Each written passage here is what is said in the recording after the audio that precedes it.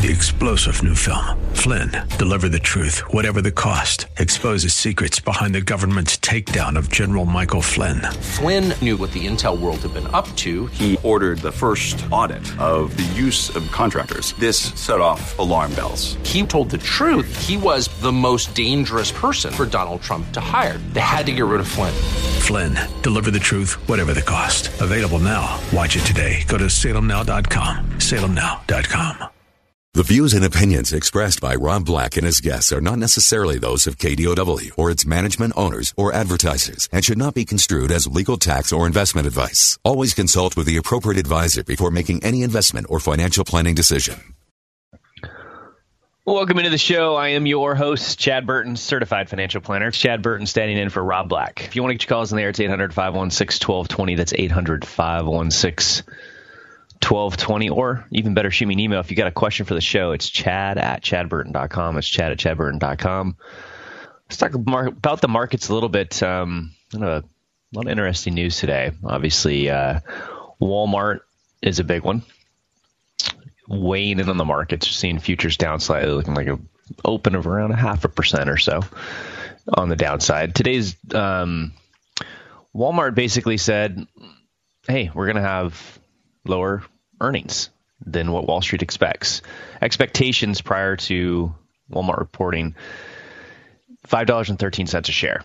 And they came out with a range of $4.75 a share to $5 a share on earnings. Why? Well, higher wages is one of them, right? Same-store sales were pretty decent, 2.6% increase in same-store sales. There's a lot of talk about how groceries are going to affect going forward. Maybe that Amazon purchase of Whole Foods is starting to be felt a little bit by Walmart. So that's been a huge run in that stock, though. And so you're going to have a little bit of a breather, a little bit higher wages as a result of lower taxes. We'll see how it plays out going forward. Qualcomm, in an effort to fend off a hostile bid from Broadcom, raised their offer for NXP Semiconductors. So that's in the news today. Dollars finally rising with Treasury yields. We had the 10-year Treasury touch 2.93%, and then oil being above $62 a barrel. And, we don't want the dollar to increase too much. But it's kind of inevitable, right? And that's the thing why I don't think rates will get way too high. Even if the Federal Reserve raises rates 3 times this year, that's the short-term lending rate between banks. It does affect prime, and hopefully will affect your CDs if you're retired and you have CDs to get you a little bit more income.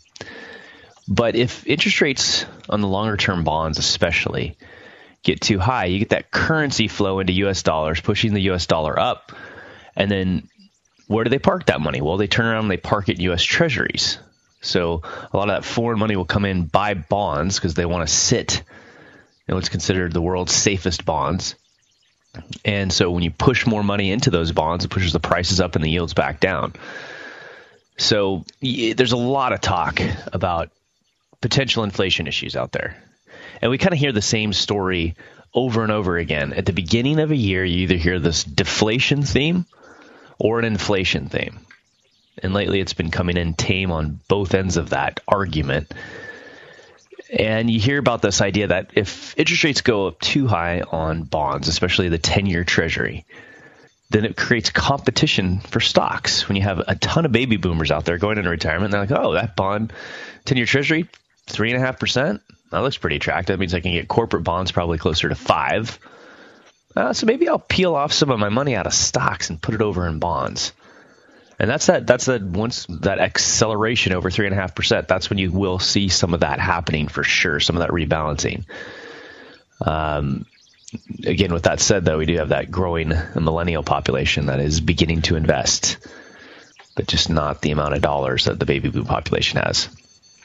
One good news, anybody with small kids like me, this flu thing has been pretty scary. And it looks like the number of doctor visits for flu-like symptoms looks like it plateaued. So hopefully we're seeing the downslope now of this year's flu epidemic. It's been a rough year, and it's scary, especially if people have kids in daycare and stuff like that. It's not fun to deal with. Albertsons today said they would buy Rite Aid if they can. They're going to create a cash and stock deal to create a company with $83 billion in revenue. Wow, that's crazy. Apparently, there was a $400 million purchase of Bitcoin yesterday. Now, this is interesting. I have not verified this, but there's a chart apparently, or a kind of a picture, a GIF put out by ECB that says why Bitcoin is not a currency. Nobody is backing it. It's not widely accepted. Users are not protected, and it's too volatile.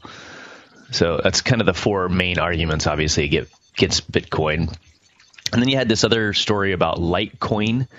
So you got, I think the most popular ones that you look at is Bitcoin, Ethereum, Litecoin. And you've had forks that occur. And there was rumors of this hard fork in Litecoin. Now, you can look it up. If you see an accidental fork, this is where you get into this cryptocurrency. Okay, this is getting kind of weird, kind of confusing, of course, but there's certain forks that can occur. A hard fork is generated when the cryptocurrency developers decide that changes must be made to the programming of the coin that will create incompatibilities between older and newer versions. So you got to realize what you're putting your money into. Some of these things like hard forks, like accidental forks, things like that can happen in these cryptocurrencies. A hard fork is generated when the cryptocurrency's developers decide that changes must be made to the programming of the coin that would create incompatibilities between the older and newer versions. What I'm seeing out there still, now it's Facebook since they pulled ads of cryptocurrencies, because it seemed like, especially when Bitcoin was up at 20,000, almost every single Facebook ad and post started to be about cryptocurrencies. And I'm still seeing what I think are pump and dump scams, especially on Twitter now, where you get people saying how great one thing is, like a Litecoin fork or something else, and everybody else jumps on board and they put some money into that. And then the person that creates that viral feel, they go and sell. Because what are you investing in? You're not investing in a company. It's not an investment. It has no revenues. It has no earnings.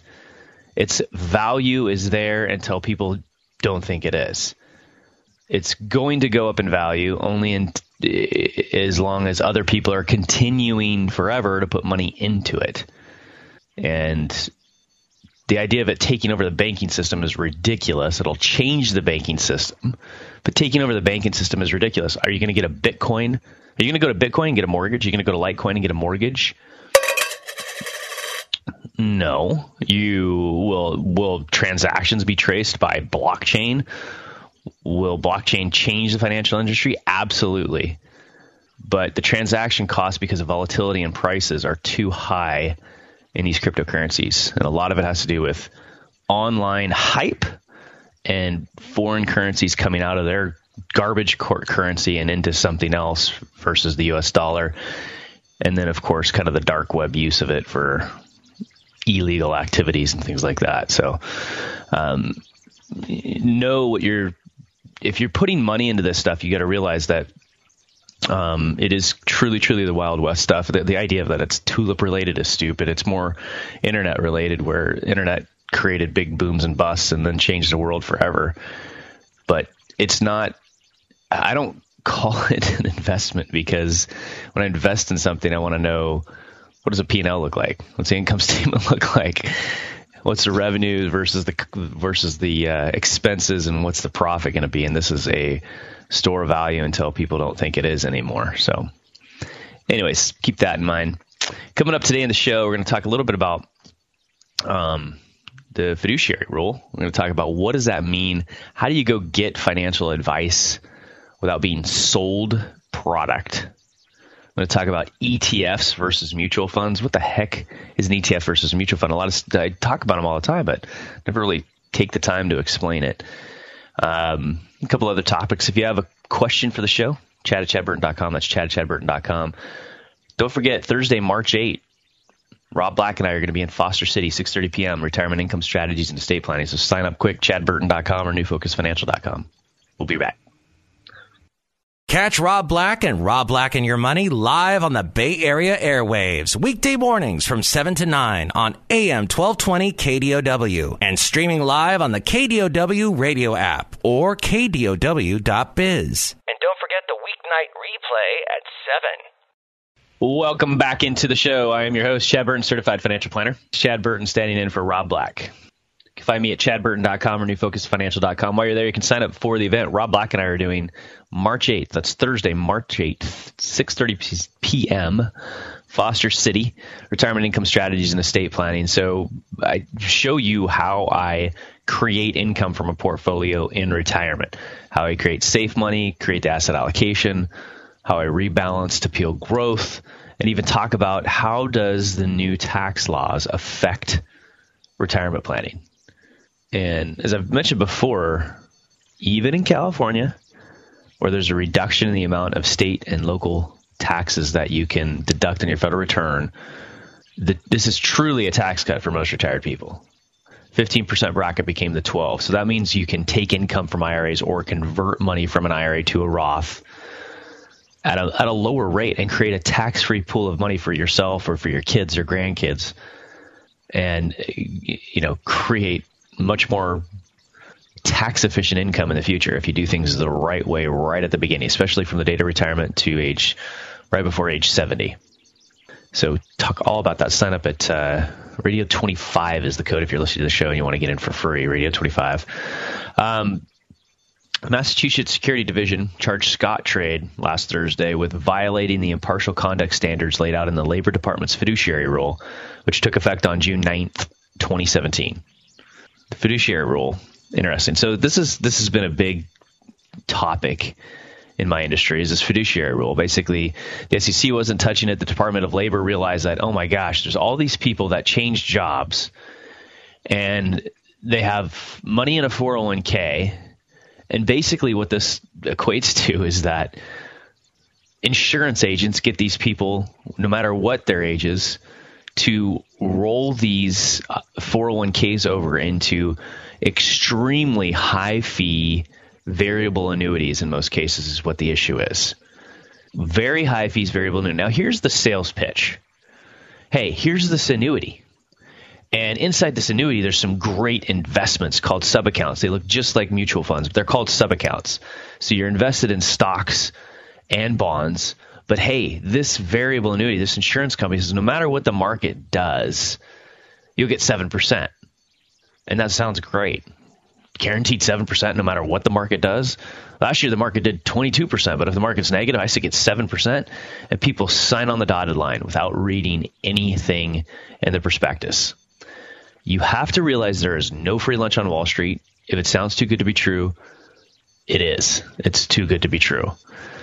Because what these guarantees are is it's a guarantee income of a percent of a certain amount at retirement. And for a younger person, it's ridiculous because the internal fees inside of these variable annuities can approach 3.5% per year. So the only time that could be really good is if you're single, no kids, and you're going to live till you're 140 years old, because it's not a guarantee of principal. It is a guarantee of income for life. And the only time the insurance company is really on the hook is if the stock market performs so much less than it has in the past. And you run out of money when you're 85, but they still have to continue to pay you a certain percentage of an amount for as long as you live. So very rarely is an insurance company ever going to have to pay the guarantees on any of these variable annuities out there unless we have total, several decades similar to 2000, the decade including basically this last Great Recession. So it's really, those variable annuities are a lot of smoke and mirrors. 99% of them, as I've mentioned before, are horrible. Especially the ones where they pay a commission to the person selling it to you of 7%. Those are the ones that have those internal fees between the sub-accounts and the insurance charges of 3.5% a year. That could be hundreds of thousands of dollars over a person's retirement in fees. So the Department of Labor said we need to put a stop to this. Australia, the UK, there's already rules like this in effect to force firms or people to become more of a fiduciary, where they stop selling you garbage product like loaded variable annuities, and they have to act in your best interest and basically charge you an hourly fee, a flat fee, or a fee as a percentage of assets that they manage for you. And they have to lay out your options to you and put in writing the difference in fees between where you're at now inside your 401k versus the IRA that they want you to roll that money into. So now you're starting to see this word fiduciary, which, I've used since 2004 when I started New Focus Financial. Now you're seeing it used as almost a marketing term out there. It started with Tony Robbins calling it the F word, and other people are calling it the F word, fiduciary. And what a fiduciary is supposed to be is that if you go get financial advice, they have to basically lay out the options for you and say, this is some of your options. Here's what the costs are. Here's what the pros and the cons are. And maybe even say, this is what I might do if I was you, but here, what decision feels the best for you. They have to act in your best interest versus, boy, I'm going to sell them this annuity over here from company ABC because company ABC's got a commission special at 10%. So I put that $100,000 401k into this annuity IRA. I'll earn $10,000 and I'll be able to get my kids some braces.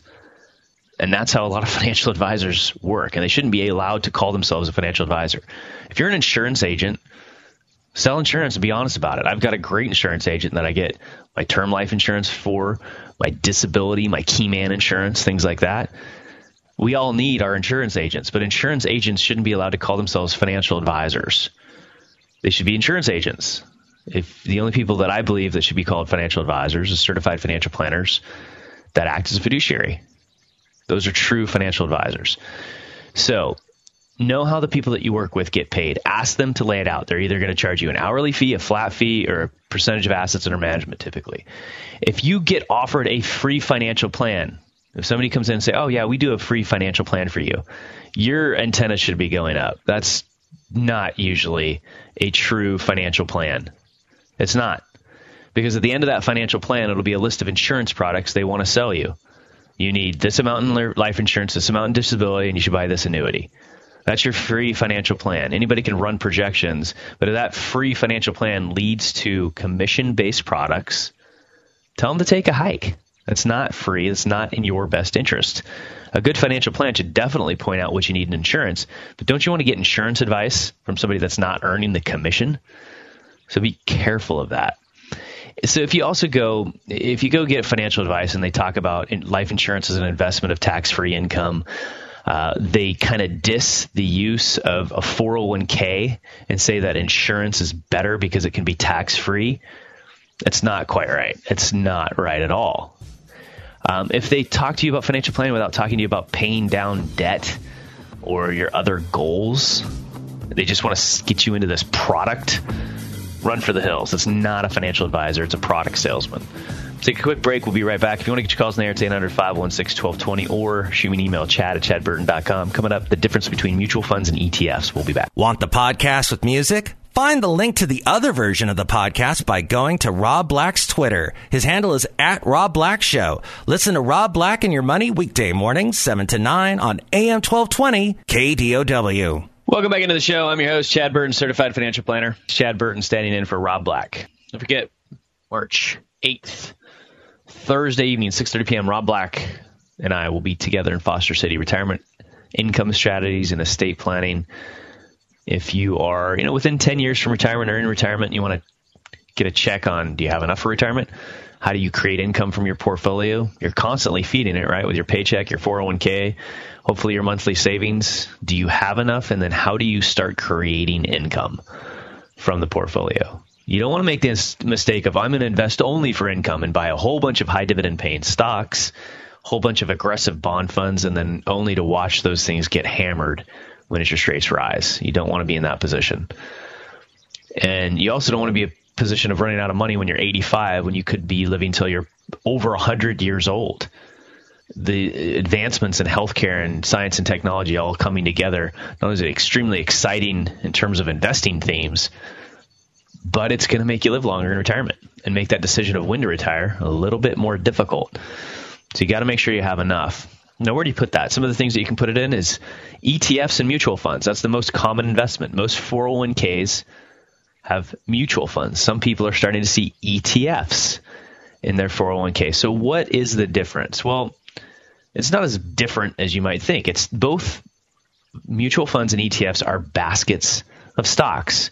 So you make one investment and you own often 100 or more different stocks in different weightings. So the difference, though, between an ETF and a mutual fund is that a mutual fund only calculates the price once a day at the end of the day after the market closes. All of the positions, the underlying positions are added up to create the price of the mutual fund. So inside the mutual fund is, again, you own a small percentage of typically 50 to 100 or more stocks, and it calculates the price at the end of the day. So if you want to make a buy in the morning, you get the price at the end of the day. If you sell in the morning, you get the price at the end of the day. An ETF or an exchange-traded fund is also a basket of stocks. Pretty simple, right? We're celebrating the 25th anniversary of SPY, S-P-Y, which is basically an ETF that tracks the S&P 500. So it is a basket of 500 different stocks. Now, it's not equally weighted, so the bigger companies get the majority of the weight in the S&P 500, but it's still a basket of stocks. The difference between an ETF and a mutual fund, an ETF trades all day long on the stock market, just like a stock. So you can buy and sell at basically the current prices you're seeing on your screen. So a lot of people like that. The advantage of an ETF is the ability to trade all day long. So let's say you see a big flash crash type of a situation and you say, hey, I want to put a couple $1,000s to work. You can try to buy at that current price that you're seeing at that dip, because we've seen days where the market opens down, 2-3% and then goes positive by the end of the day. So traders like that, the ability to get in a basket of stocks at the current price that they're seeing versus hoping that the price stays low by the end of the day in a mutual fund. Now, does that really make a difference to most people? Not at all. That's not something that somebody that's investing for 20, 30, 40 years needs to worry about, is the price that they get that day. That is not something that most people really need to worry about. So even though that's an advantage of an ETF, that's not going to make you rich. Being invested in the stock market and building your financial base, that's what eventually makes you rich over time, not being able to trade all day long in an ETF.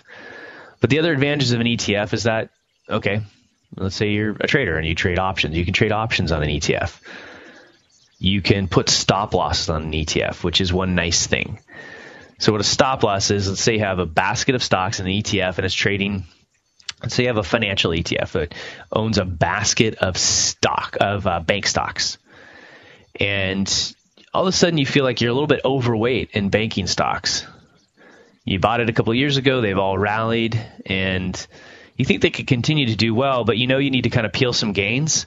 So in other words, and you just don't want to sell yet. You want some protection. So you can put in a stop loss where if it hits a certain price, it puts the shares of that ETF up for sale, just like a stop loss on a stock. The problem is with stop losses, they can really burn you, especially in very volatile days like we've seen. Because if you just put on a basic stop loss, if you have a stock trading at, or an ETF trading at $100, and you say, I'm not willing to let more than $5 go here, so I'm going to put a stop loss on at $95. As soon as that ETF or stock would hit $95, it would put it up for sale. But if the next buyer isn't willing to buy that until $85, guess what? Your trade's going in at $85. And then you sit there and you look, oh my gosh, I wouldn't have sold at $85. I would have actually bought more at $85. Well, too bad. You put a stop loss in. The next buyer was willing to buy it at $85. You're out of luck. And that's how a lot of stop losses burn people more than they help people in many cases. Now, you could put a stop with a limit order on it. Because I want to put a stop loss in at $95, but I'm not willing to sell unless I can get better than $92. That's a much better way to do it. Because, I think stop losses, people look back a year or two and they regret stop losses more than anything else versus just going ahead and selling and putting it into something that you like better. The other advantage of an ETF is they're basically more tax efficient than a mutual fund. So if you have a ETF that its main goal is to invest in mid-cap stocks, kind of those middle America, not quite a large cap company, but not just a smaller starting out company, mid-sized company. So you have a mid-cap ETF and a mid-cap mutual fund. Well, in a mutual fund, you can buy other people's capital gains. So this only has to do, you only have to worry about this when you're investing non-retirement assets. So not in an IRA, not in a Roth, not in a 401k. This is the only time it makes a difference if you're just opening a normal taxable brokerage account, after tax dollars, and you're investing it. In a mutual fund, if they've got a bunch of stocks in that mutual fund that they've had for quite a while and they have huge gains, you could buy into the mutual fund today. And next week, they could decide to sell some of those stocks. And even though you have had a flat to a negative return in the last week, because they sold stocks that they've owned for years, you can end up owing capital gains taxes on those stocks that they've sold in a mutual fund. The way that ETFs are created, I'm not going to get into it on the show, but they can avoid that a lot easier in an ETF with the structure on how those baskets of stocks are created than they can in a mutual fund. That's typically on the managed side. So on more managed, actively managed funds. So you do have to worry about tax efficiency after the market's gone up for a long period of time, like in 1999, like right now.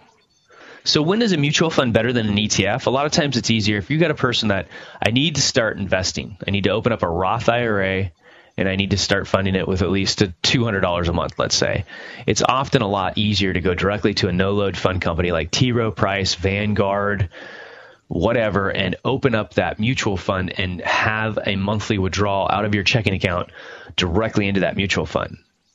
Now, can you do that in a brokerage account when you buy an ETF? To go buy an ETF, you have to go to a custodian like TD Ameritrade, Fidelity, or Schwab. And then you have to open an account, and then you have to fund the account, and then go and trade the ETF. Okay, so there's several steps to do that versus going directly to a Vanguard or T. Rowe Price, calling them and saying, I want to put $200 a month into a certain fund. It's fewer steps. Now, can you do monthly contributions to an ETF at a brokerage account? Yeah. You could go, again, open an account at TD Ameritrade, look at all their commission-free ETFs, put some cash in your account, buy that ETF, and then you can either go online and call them and set up a systematic purchase where money goes from your checking account into the brokerage account, and inside the brokerage account, they're systematically purchasing an ETF for you, exchange-traded fund, a basket of stocks. There's several more steps involved in that without a heck of a lot of advantages for small dollars. Now, ETFs are changing. There's a lot of actively managed ETFs out there. There's now ETFs of ETFs. For example, iShares Core Growth Allocation ETF. What that one is you buy one ETF and it's got about 9 different ETFs inside of it to create a balanced portfolio. So it's essentially rebalancing itself between large cap, small cap, international, emerging markets, bonds, everything all in one ETF. So ETFs are becoming more like actively managed funds. Who knows? The mutual fund, the idea of how a mutual fund is created may go away over time, and ETFs just might take over. Right now, ETFs are mostly known as index funds, but now they're becoming more and more actively managed. You have smart beta ETFs, where really it's kind of rules-based investing, where you go, okay, I'm going to buy the top stocks in the S&P 500 of companies that raise their dividend by 10% a year. Or the Dogs of the Dow ETF, where every year I'm going to look at the Dow Jones 30 stocks, and that ETF is going to buy the highest yielding ones, the top 10 or 20 highest yielding stocks in the Dow. Oppenheimer has revenue-based ETFs where they'll look at an index and they'll buy the ones with the highest revenue, for example. So there's all sorts of different versions of this. What you want to stay away from is these crazy inverse ETFs that do leveraging either up or down, because you could end up in something like the Velocity Shares Daily Inverse VIX ETF, symbol XIV. That's the one that blew up and helped cause this big correction that we had over a week, it's down 94% for the year because traders kind of got in love with the idea of it and it blew up on them. So you got to be careful. Keep it simple when it comes to investing. Take a quick break. We'll be right back. Don't forget, there's another hour of today's show to listen to. Find it now at KDOW.biz or on the KDOW radio app. Welcome back into the show. I'm your host, Chad Burton, Certified Financial Planner. Chad Burton standing in for Rob Black. I just posted a link to a Morningstar.com article on Able accounts. I'll talk about that in a minute. First thing I want to talk about, though, is I log into Facebook and then I go to the company page to be able to post this, is what is the deal with these attempted motivational speeches by people in their car on Instagram and Facebook? I don't get that. Is there a lot of people that all of a sudden get into their car and they're like, I have this inspiring message I must give, and I'm going to put my phone there and I'm going to record a speech while I'm sitting in my car with my seatbelt on? I don't know. I don't get it. I mean, don't these people know that Facebook is only for posting pictures of your children and your food? I don't know. We just need some education in this world. I'm just joking mostly anyways, but that's right, Jack. It's a struggle for content today, I guess. Now, actually, what I wanted to talk about today was very important. The article that I posted was on Able accounts. Able accounts, these are interesting because they're kind of formed after 529 plans. But the point for Able accounts is to be able to allow people with disabilities that started before the age of 26 to build up some savings, but not be disqualified for state assistance. And that's great. Now, let me go back first of all and say, all the time we deal with situations where people want to leave money to a family member or a friend. They say, I want to leave $10,000 to so-and-so because they have a disability. They've had trouble, earning a living because of this disability. So I'm going to leave them money. So in their will, they put, here's $10,000. Not knowing that if you give money the wrong way in that situation, it can disqualify somebody from receiving those benefits. And you can actually harm them by leaving them a lump sum that's not going to last them their entire life. So these Able accounts are they're really slowly catching on. I almost forget about them in some senses because they're so new. There's only about 20 states that have them. I don't think California has one yet, but you can open up one in another state where you can have up to $100,000 invested in these Able accounts. And it's just like a 529 plan. They're invested in mutual funds and they grow tax-free. And the withdrawals are tax-free as well. And a person can have up to $100,000 in these things without affecting the state assistance that they may receive. So this is a good thing, and hopefully this thing expands. So you have to be careful on this when it comes to estate planning and benefiting somebody that's disabled. Now, if somebody's disabled and you want to benefit them with a large gift that gives them more than enough money to get through their lifetime, then fine, do that. But if it's a smaller gift and you want to do it the right way, you might need to do what's called a special needs trust, where the money is left into a trust and the trust can give them money out of the trust without endangering their other assistance that they might receive. So it has to be coordinated. And, it's kind of tough to just leave a small amount in a special needs trust because that can kind of get expensive for administration, an extra tax return, and somebody managing that. So these Able accounts are that solution. They're the solution for leaving a relative, a loved one, a godchild, whatever it may be, some cash, but not mess up their state assistance. So go click on that area. If this is a situation in your family, friends, something else you want to deal with, you want to share it with them, go to the New Focus Financial Group Facebook page and click on the link, and you can read about the Able accounts. Because again, they're kind of developed like 529 plans, and 529 plans, that's a way that you can put money in for a young child into mutual funds, and as long as the money is taken out for education, all of the growth is completely tax-free, much like a Roth IRA. And now, as a result of the 2017 tax cut, the 529 plans can be used for not just college anymore. It's not just college tuition, books, room, and board. It's primary education. So if you've got a kid going to a private high school and you need to start funding that, you can use the 529 plan to do it. 529 plans, you also have to be careful with 529 plans, just like with ABLE accounts. If you are sitting there in a situation where your kid, if you do nothing, can get some financial aid, and all of a sudden the child's 15 and you start putting money into a 529 plan and it messes up some of the ability to get financial aid in the first year, you're not doing them a favor, are you? Because you haven't done your overall financial planning. And also, those 529 plans, you need well over 5 years for growth to occur. So 529 plans are really right for kids that are, really under 10 or under, let's say. After that, you might be a little bit too late. Maybe instead you start aggressively paying down your home equity line of credit or doing something else besides funding the 529 plan. That's why you want to get good, unbiased financial advice. And 529 plans, you don't need somebody selling you a loaded version of a 529 plan. California plan is just fine. Vanguard's plan in Utah, Nevada, great plans. Alaska, T. Rowe Price, great plan. A lot of really, really good ones that are out there.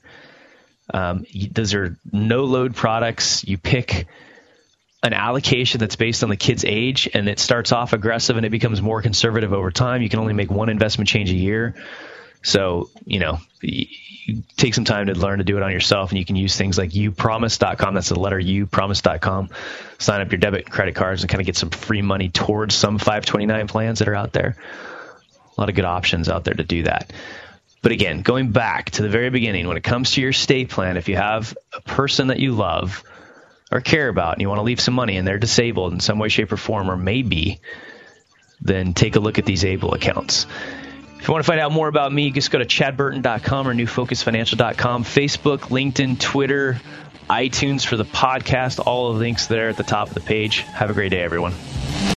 3-star General Michael J. Flynn, head of the Pentagon Intelligence Agency, knew all the government's dirty secrets. He was one of the most respected generals in the military. Flynn knew what the intel world had been up to. He understood its funding. He ordered the first audit of the use of contractors. This set off alarm bells.